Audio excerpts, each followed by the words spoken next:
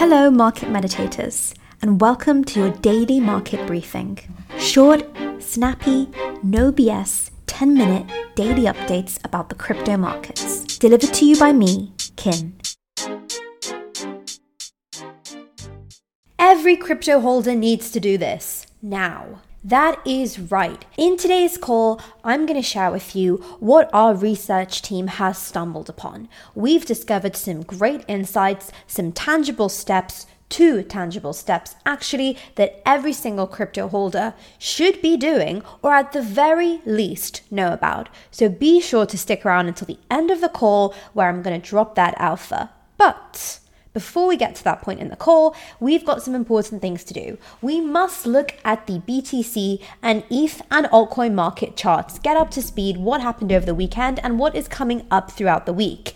And we need to look at the top headlines in the crypto news today. Biggest opportunities, biggest risks, we will be aware of them by the end of this call in just 10 minutes. Okay, that is enough chit chat. Let's get on to the good stuff. BTC is looking decent. We're currently trading around about the 19.4K level. And if we take a look at the last 24 hours, we see that overall there is a bit of a gradual uptrend here. And zooming out to the 5-day, we see that, okay, that uptrend looks a little bit more stable, a little bit more flat, but very importantly, there was a big red candle, a big sell-off that we experienced a few days ago, and we have recovered the lost ground. So you're probably asking yourself, well, why did we have that sell-off a few days ago? Well, I will give you the answer right now. Consumer prices, or the CPI index, or a measure of inflation, rose 0.4% in September and were up 8.2% from a year ago, according to BLS, or Bureau of Labor Statistics' data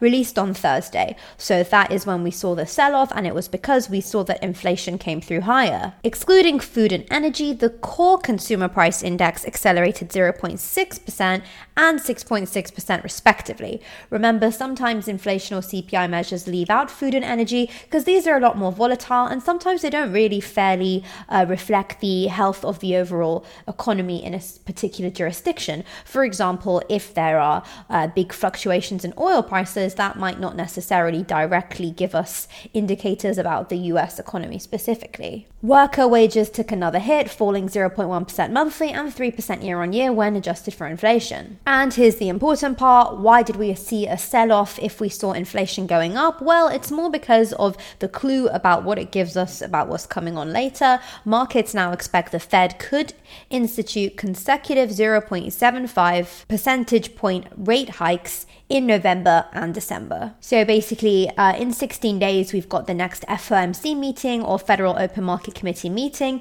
This is where the US Federal Reserve Committee sit around and decide what type of interest rate hike or decrease to implement. And it is heavily watched by crypto investors, equity investors, pretty much everyone who has anything to do with the markets. And if you consider the current probabilities, there is a 97.8% chance of another 75 basis point hike. And there are about 2.2% of people who are saying, you know what, I'm just going to be a bit different. And they are predicting a 50 basis point hike. More aggressive interest rate hikes are not good for BTC or the crypto markets.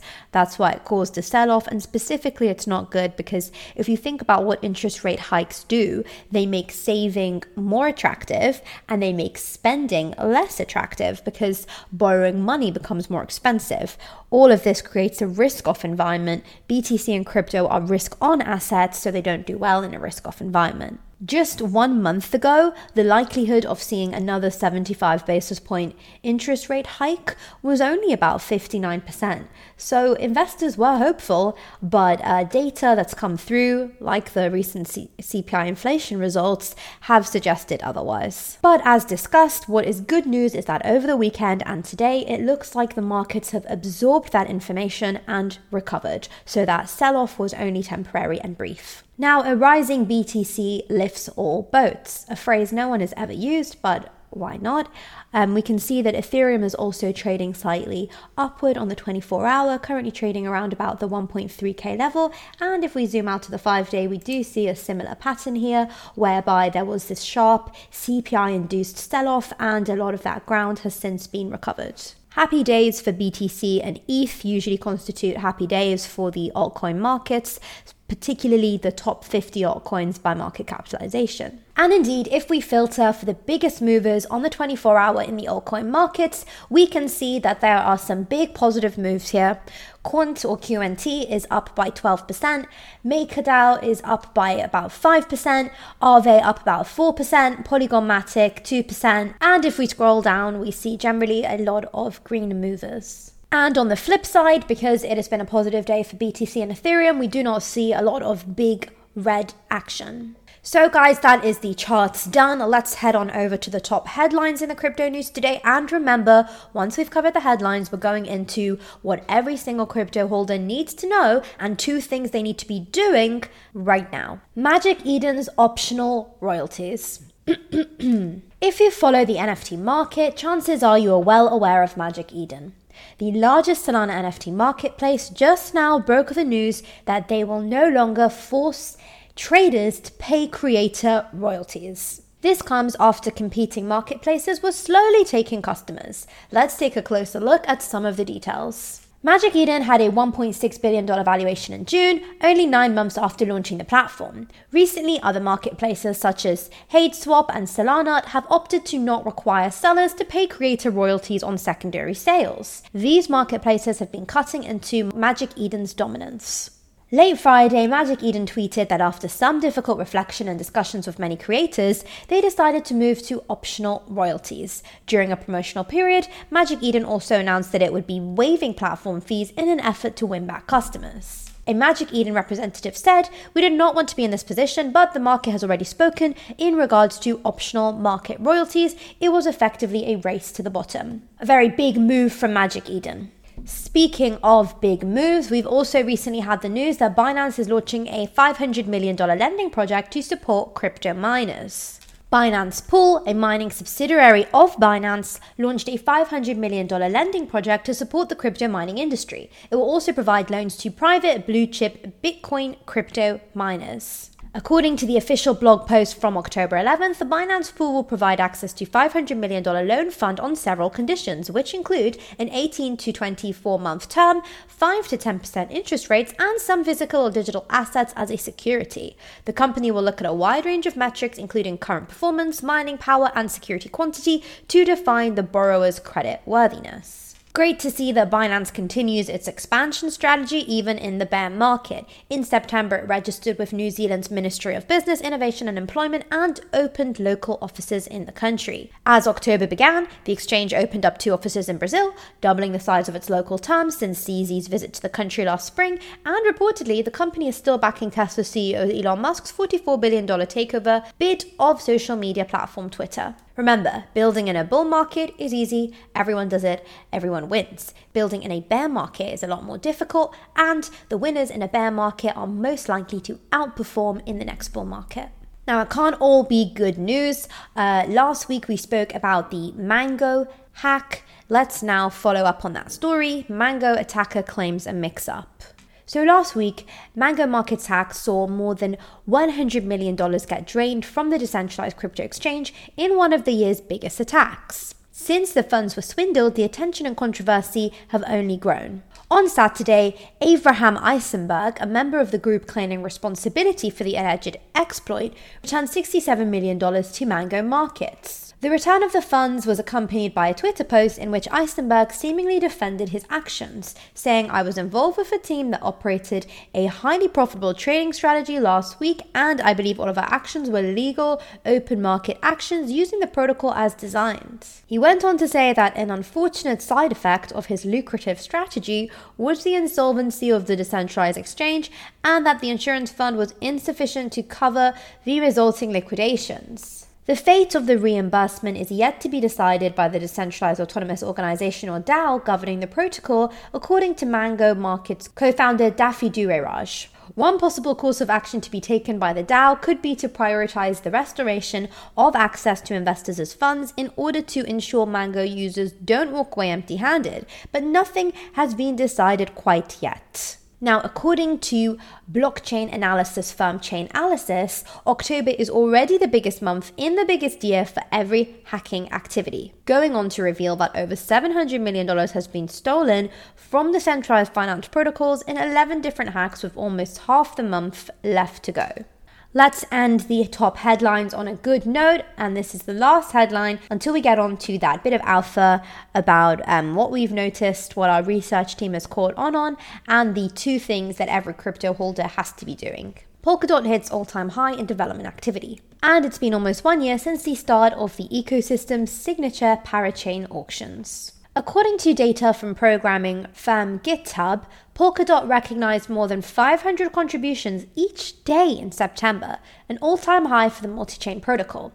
Simultaneously, data from Polkadot's cross-consensus interoperability standard XCM show that a record 26,258 messages were sent between its parachains. In total, almost 15,000 developers' contributions were recorded on Polkadot's GitHub in the month of August. As told by the project's developers, 66 blockchains are now live on Polkadot and its parachain startup network Kusama. And that is not all. Moving forward, Polkadot founder Rob Habermeer has recently published a roadmap on enhancing Polkadot and Kusama's scalability. Highlights include asynchronous backing, or the decoupling of the extension of parachains from the extension of the relay chain, as a potential mechanism for cutting parachain block time by 50%, while increasing block space give to tenfold. The upgrade, should it go live, is also estimated to increase network speed to between 100,000 to 1 million transactions per minute. Once again, we see evidence of growth and development even in a bear market. Charts done, headlines done. We now move on to the bit of fundamental alpha at the end of this call. In a bull market, in a bear market, in a crab market, in any market condition, we have a team here at Market Meditations who are always looking into what smart money are doing. Right now, we found out that smart money continues to be engaging in NFTs, going against the crowd for one project in particular. Some projects have even found the elevator, with floor prices shooting up 50% over the past week. Just like the rest of crypto, NFTs never sleep. Every crypto holder should be aware of what's going on right now with regards to NFTs and smart money, and I'm about to run you through it. First of all, let's begin by looking at the 5 hottest projects by 7-day volume. By considering the top NFT projects on Ethereum by volume, we can identify trending NFT collections, carrying out due diligence to understand whether we should invest or look for projects with similar traits. So, CloneX was the hottest project over the past week. Their Project Animus announcement was the key component of this, driving floor price up 50% in 1 day. 4 of the top 5 projects are established projects, showing that after a temporary shift to higher risk, newer launches, the market has returned to favoring more established assets. Yuga Labs' project Bored Ape Yacht Club and Other Deed experienced high volumes despite announcements of an SEC investigation. Staked Yieldification. This project provides a new integration of NFTs and DeFi, allowing users to receive tradable NFTs by providing liquidity. So that just gives you the top 5 hottest projects overall. Now let's take this a layer deeper. Let's look at smart money buys. Let's learn from what the best in the space are doing, because remember, sometimes the best have insider information. We might not know exactly what that information is, but if we study their activity, we can get to the same end results. So, as well as overall market volume, we can break down smart money purchases to understand what the top NFT investors are currently involved in. We can see that Renga continues to receive smart money investment, being in the top 5 for smart money buys every week since launch. Interestingly, price decreased over this period, and whilst the wider market moved attention elsewhere, smart money used this as an opportunity to purchase assets from the collection. Fontana is also up there in smart money buys. Fontana is a generative art project that we identified last week in our breakdown of the most profitable traders in the NFT space. More smart money has now bought into the project, with the average price increasing by 3x in the last 8 days. And we can also see Terraforms on the list. Terraforms is a generative land art project where each NFT is an animated piece of artwork that fits into a wider structure built by all the NFTs in the collection. It is a very technical project, however, they have ensured that as much code as possible is included on chain. So, I've just shared with you what our team has discovered using on-chain analytics. Now, how can you take advantage of this data? I'm going to give you 2 really clear steps. Okay, the first one, look for projects that are able to craft a story with their collections. CloneX's floor price increased over 50% in one day. How? They released a promotional video hinting at future improvements to the project. Whilst utility can be essential in the long term, marketing often drives price growth. I think a lot of people made the mistake of NFT projects looking at maybe what looks the coolest from a design perspective. Whilst that is important, marketing, narrative, the story, that's the kind of thing that people, communities, investors really rally behind. So look out for that when you do your due diligence. And tip number 2, after a strong launch, use dips as buying opportunities. Renga is a project that has been featured on these calls recently. However, price took a dip after its initial momentum slowed for the first time. The wider market appears to have moved on. However, smart money has continued buying, using the dip as an opportunity. So those are the smart money and on-chain analytics insights that we've gathered for today's call. La revedere, that is goodbye in Romanian.